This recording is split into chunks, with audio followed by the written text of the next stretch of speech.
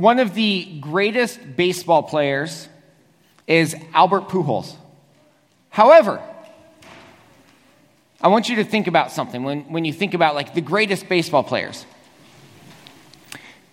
Albert Pujols has a batting average that he hits the ball roughly 3 out of 10 times. Okay? 3 out of 10 times.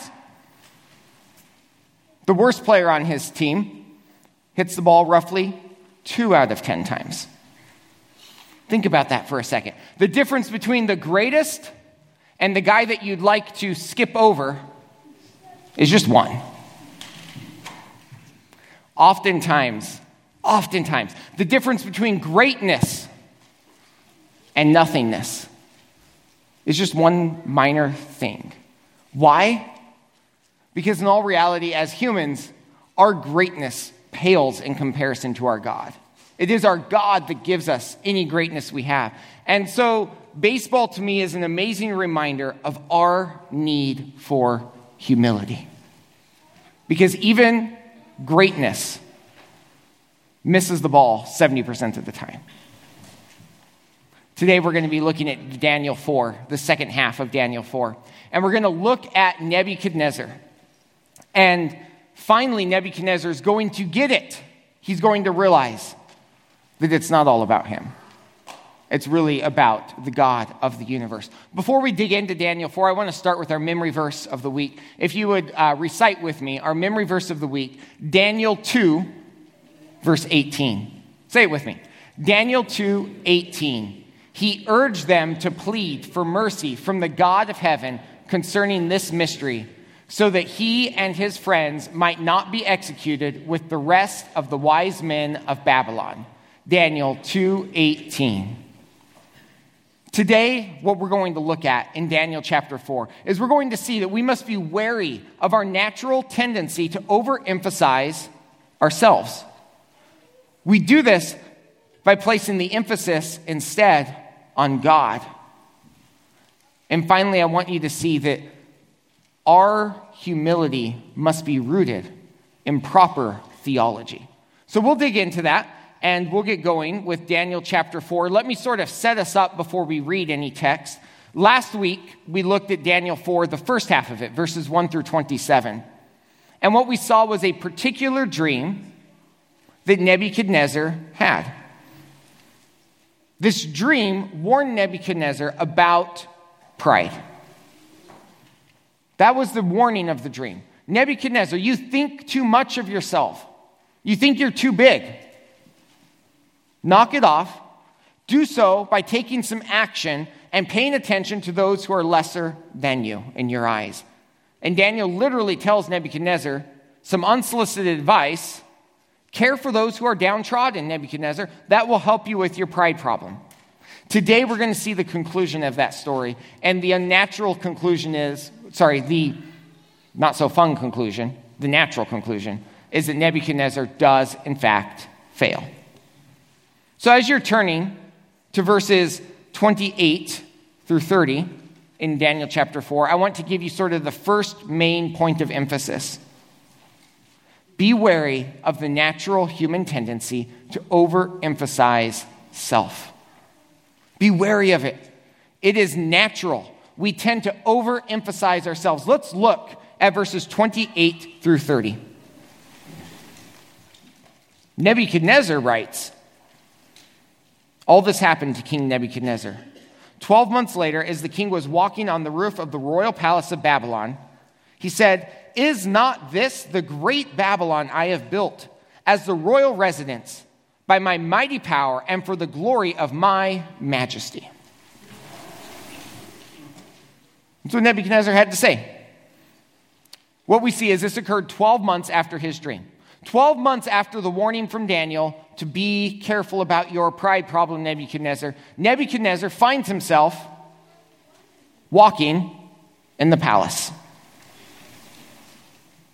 Walking on the roof of the palace. Looking out over Babylon.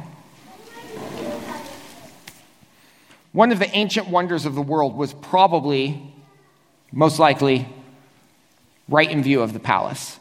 the Hanging Gardens of Babylon, known as an ancient wonder of the world, built by Nebuchadnezzar for his wife. It was a testament to the grandeur of the Babylonian Empire. The gardens were constructed under the direction of Nebuchadnezzar. They were built in sort of honor of Nebuchadnezzar's wife, Amytis of Media. You see, Babylon is in the middle of the desert. Media is a lush, mountainous, hilly area. And the sort of story, the narrative goes that Nebuchadnezzar's wife began to miss the mountains. And she began to miss all of the lush vegetation on the mountains.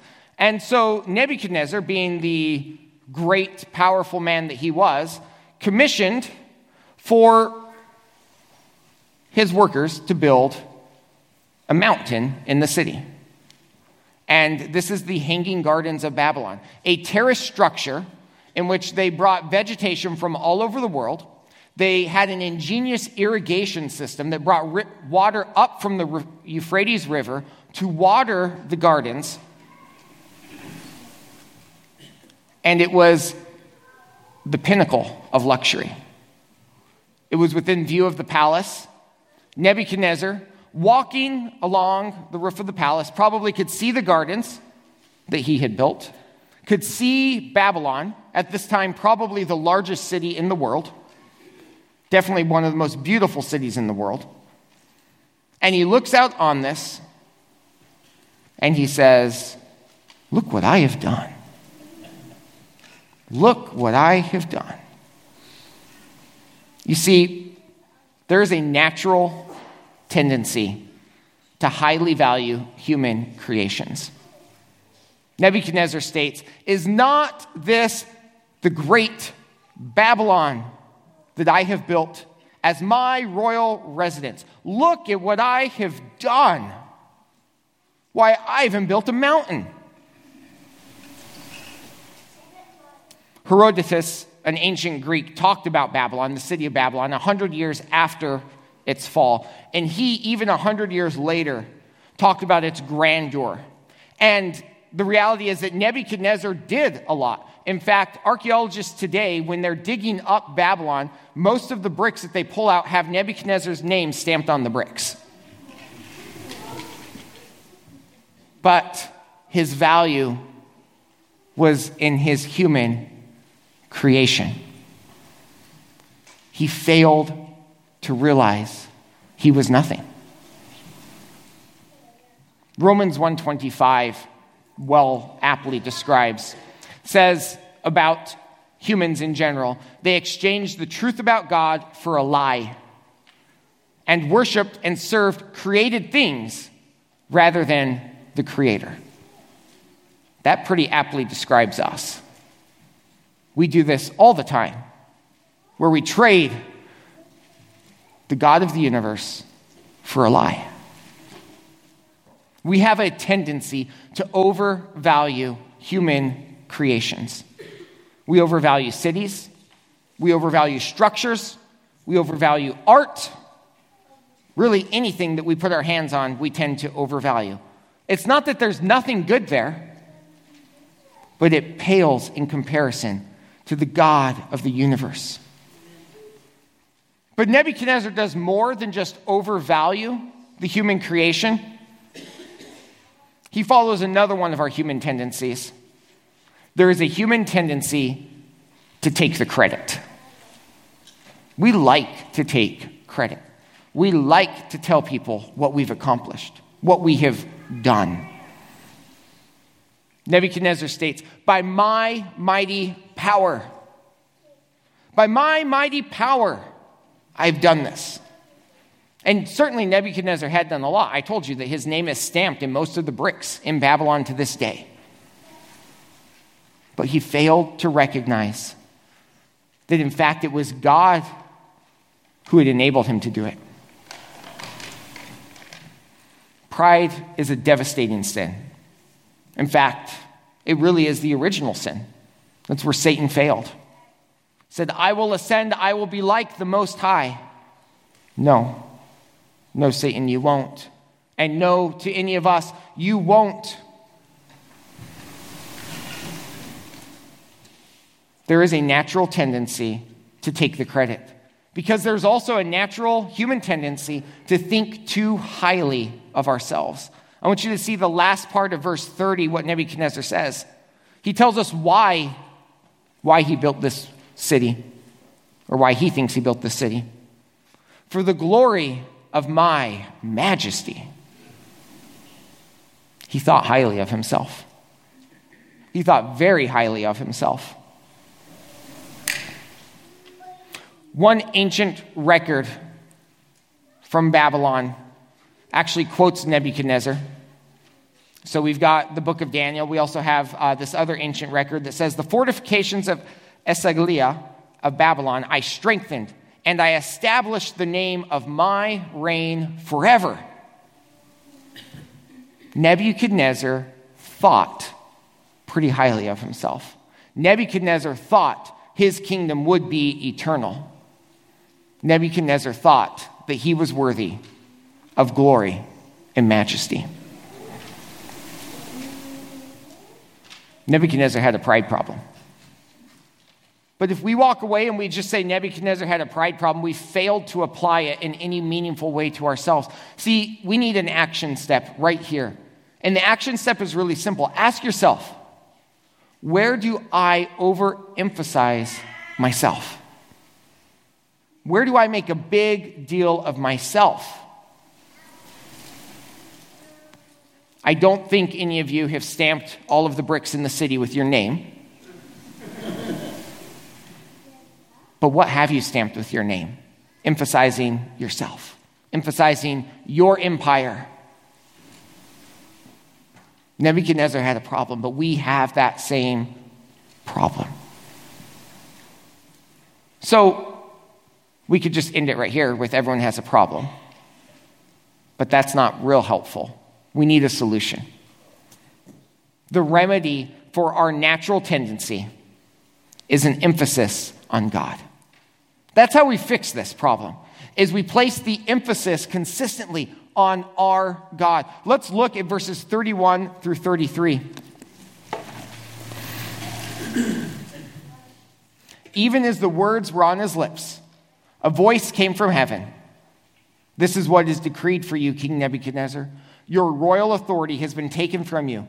You will be driven away from people and will live with the wild animals. You will eat grass like the ox. 7 times will pass by you. For until you acknowledge that the Most High is sovereign over all kingdoms on earth and gives them to anyone he wishes. Immediately, what had been said about Nebuchadnezzar was fulfilled. He was driven away from the people and ate grass like the ox. His body was drenched with the dew of heaven until his hair grew like the feathers of an eagle and his nails like the claws of a bird. I want you to notice, first of all, as we place the emphasis on God, notice, first of all, where real authority lies. God has the power to grant and take away authority from any human. God has the power to do that. And he does just that with Nebuchadnezzar. It says, even as the words were on his lips. Even as the words were on his lips, God takes action. Nebuchadnezzar, you have crossed the line. God warned you. Extensively, God warned you. God told you about this pride problem. Daniel interpreted it for you. Daniel told you the steps you needed to take.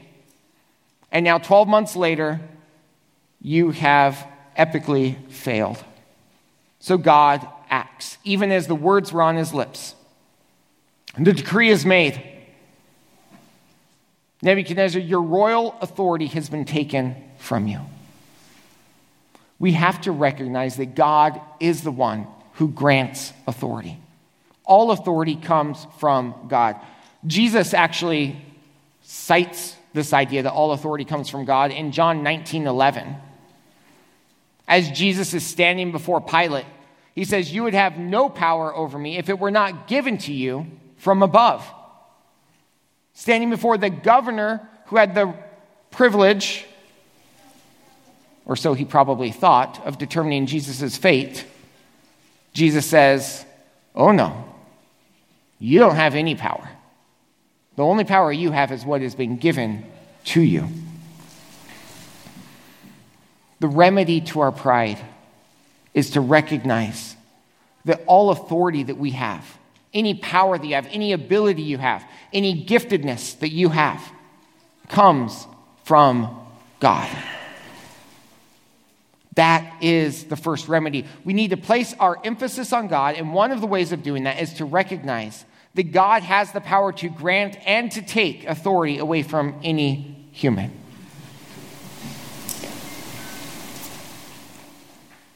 The fact that this occurred even as the words were on his lips is a reminder of just how much we depend on God. God can act swiftly to grant power. He can act swiftly to take power away.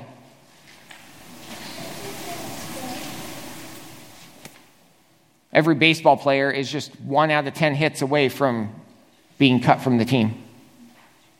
Each of us is just one bad day away from losing everything we have. It doesn't mean we should go around in life like terrified we're going to lose it. But it does mean that we should go around in life thanking God for what he has granted us. That's the reality that Nebuchadnezzar finally had to come to grips with. But it's not just over individuals that God has full authority. God has authority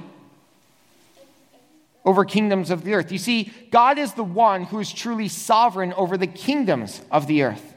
That really comes out in verse 32.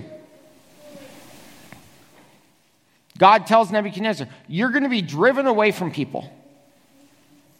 Your kingdom is going to have to deal without its ruler because they will drive you out. Why? I don't know all of the details. I'm not a psychologist. But Nebuchadnezzar loses it. Literally loses it. From what we read, he begins to act like an animal. Begins to probably think he's an animal. And the only thing they can do is they can push him out, make him leave. What happened to Nebuchadnezzar is a bit of a mystery. There are all sorts of theories that people have developed over it. It really doesn't matter in the big picture of things. What happened is Nebuchadnezzar was driven out. Why? So that he would recognize that the Most High is sovereign over all kingdoms on earth and gives them to anyone he wishes. God is sovereign not just over individuals, definitely, but God is sovereign over nations. God is sovereign over kingdoms. On the large scale, God is sovereign. Then verse 33. What happens is exactly what God can animal. You see, God, not humanism, is the only reason that we are more than dumb beasts. This flies in the face of so much of today. Man has not evolved to some higher level than all of the other animals. Not how it happened. God has given man the spirit of understanding. Man has not done it himself. No, God has done it for man. It is God who differentiates mankind from any other animal. It is God who in the Garden of Eden gave mankind that ability to reason. When God created us in his image, God gave us something special. But because it's God, it's nothing we've accomplished on our own. And so in this case, God takes it away from Nebuchadnezzar for a time.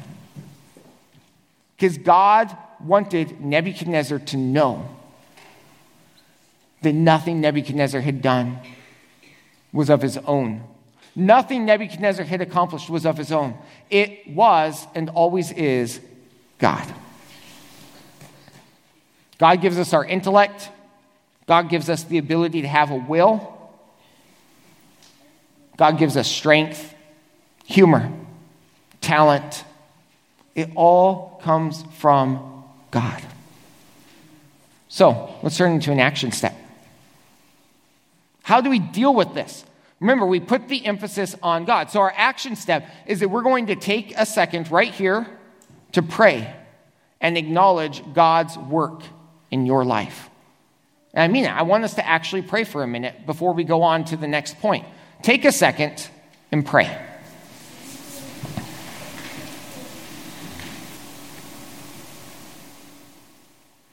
Father, I thank you that you have blessed us with knowledge, with intellect.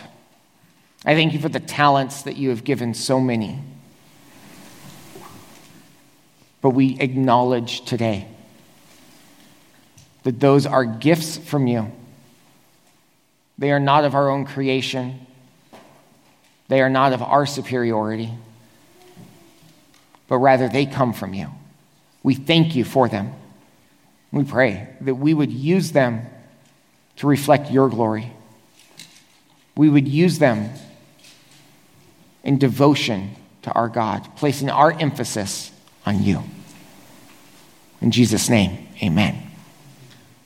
We're going to continue on with the next set of verses. And what I want you to see here is the origin of true humility.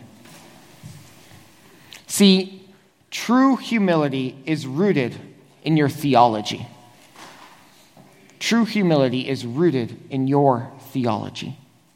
Now, I need to define theology here for just a moment, just so that we're all on the same page. Theology is a conjunction of the word theos and logos. So, like formally speaking, theology is simply words about God. Generally, theology is the lens through which you view the world, where you connect everything to God. How do you connect things to God? How is this aspect of life, this aspect of the world, connected with the God of the universe?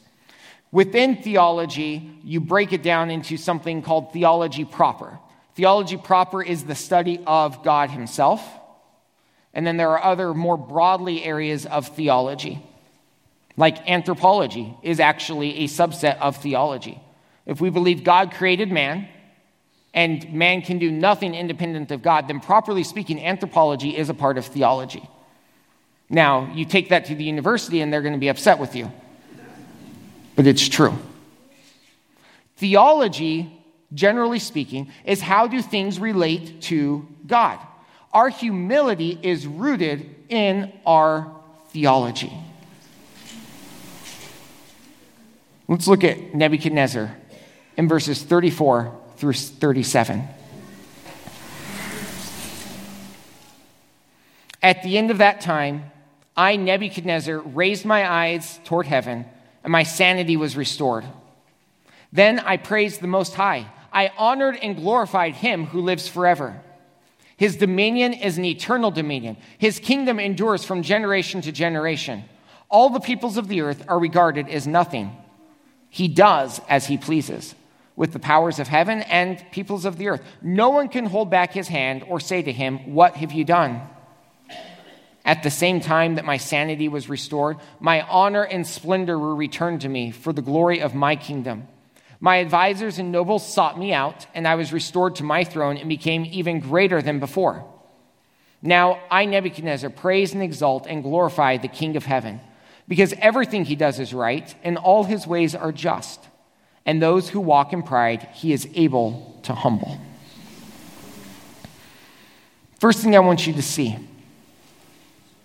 Humility is properly rooted in a recognition of God's kingdom.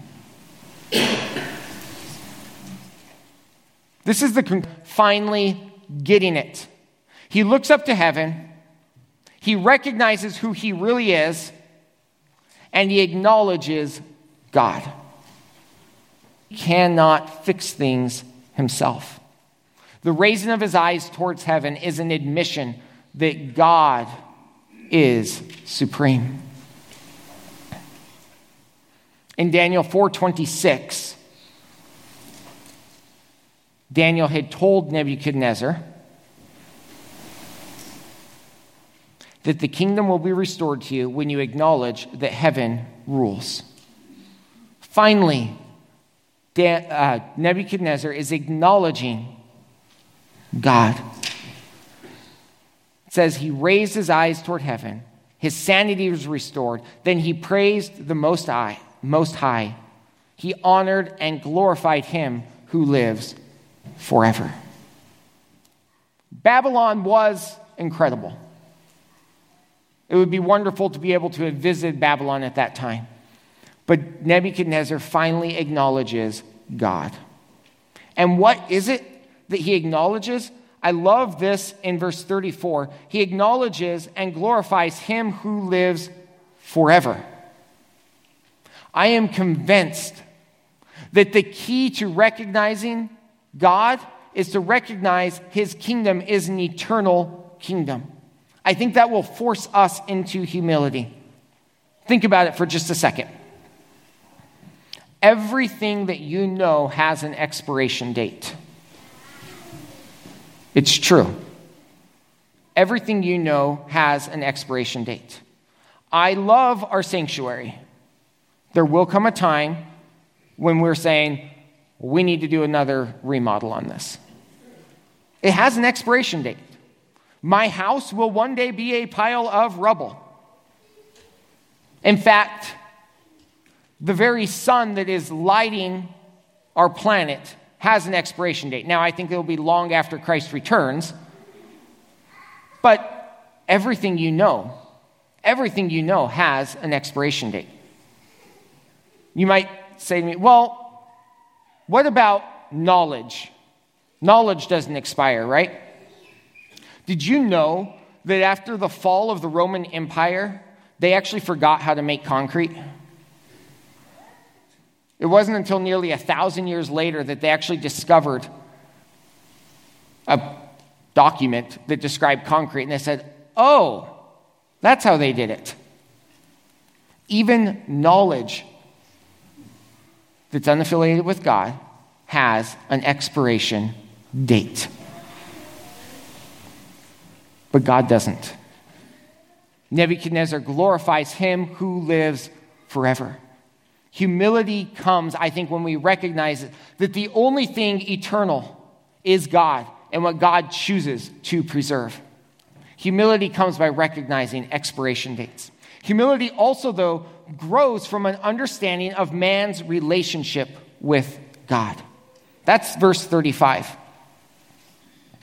All the peoples of the earth are regarded as nothing. He does as he pleases with the powers of heaven and the peoples of the earth. No one can hold back his hand or say to him, what have you done?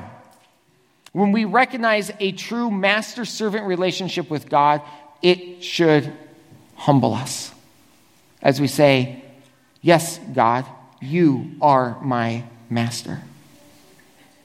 You, God, alone deserve my focus. The other thing that stems out of this is when we recognize that we are fallen sinners, opposed to God, until we accept Jesus Christ as our personal Savior.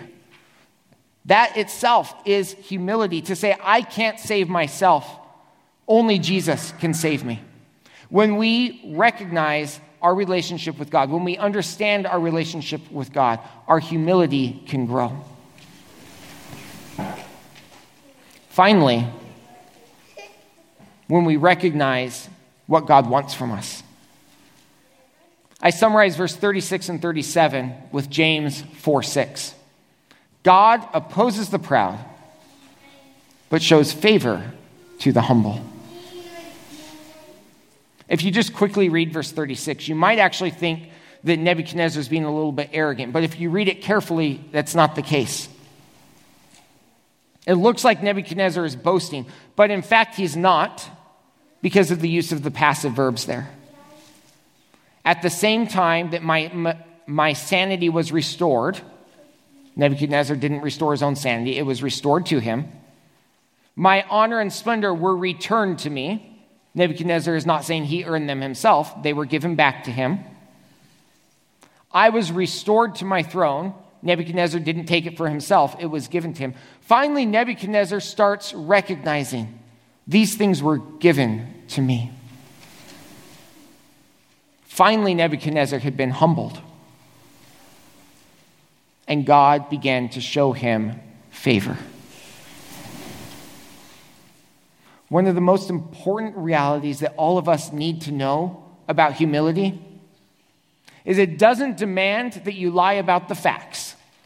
Some of you are gifted in extraordinary ways. You're not required to lie about those. Humility demands you recognize the source, the God of the universe. If you are gifted as a musician, you don't have to tell people you don't know what you're doing. But you should tell people that God has gifted you. If you have an intellect, it comes from God. If you have an athleticism, it comes from God. Humility demands that we recognize the source. So an action step for this week. As you take time in prayer and study this week, consider your humility. Think about it. Am I acknowledging God? Am I living out the gifts that God has given me, rooted in my theology where I recognize they come from God?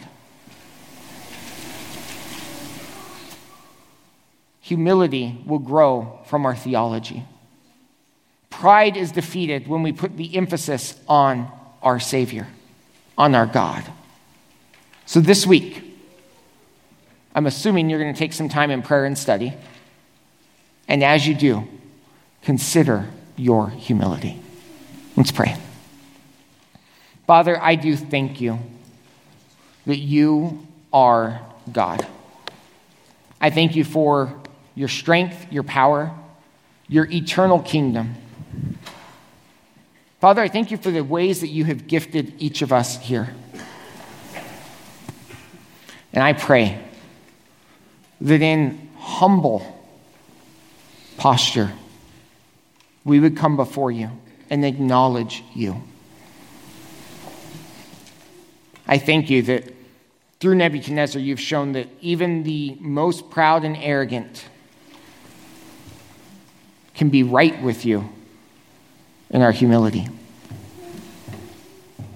I thank you for your pursuit of us. And I pray that today, this week, as we pray and as we study, that we would humbly come before you. In Jesus' name, amen.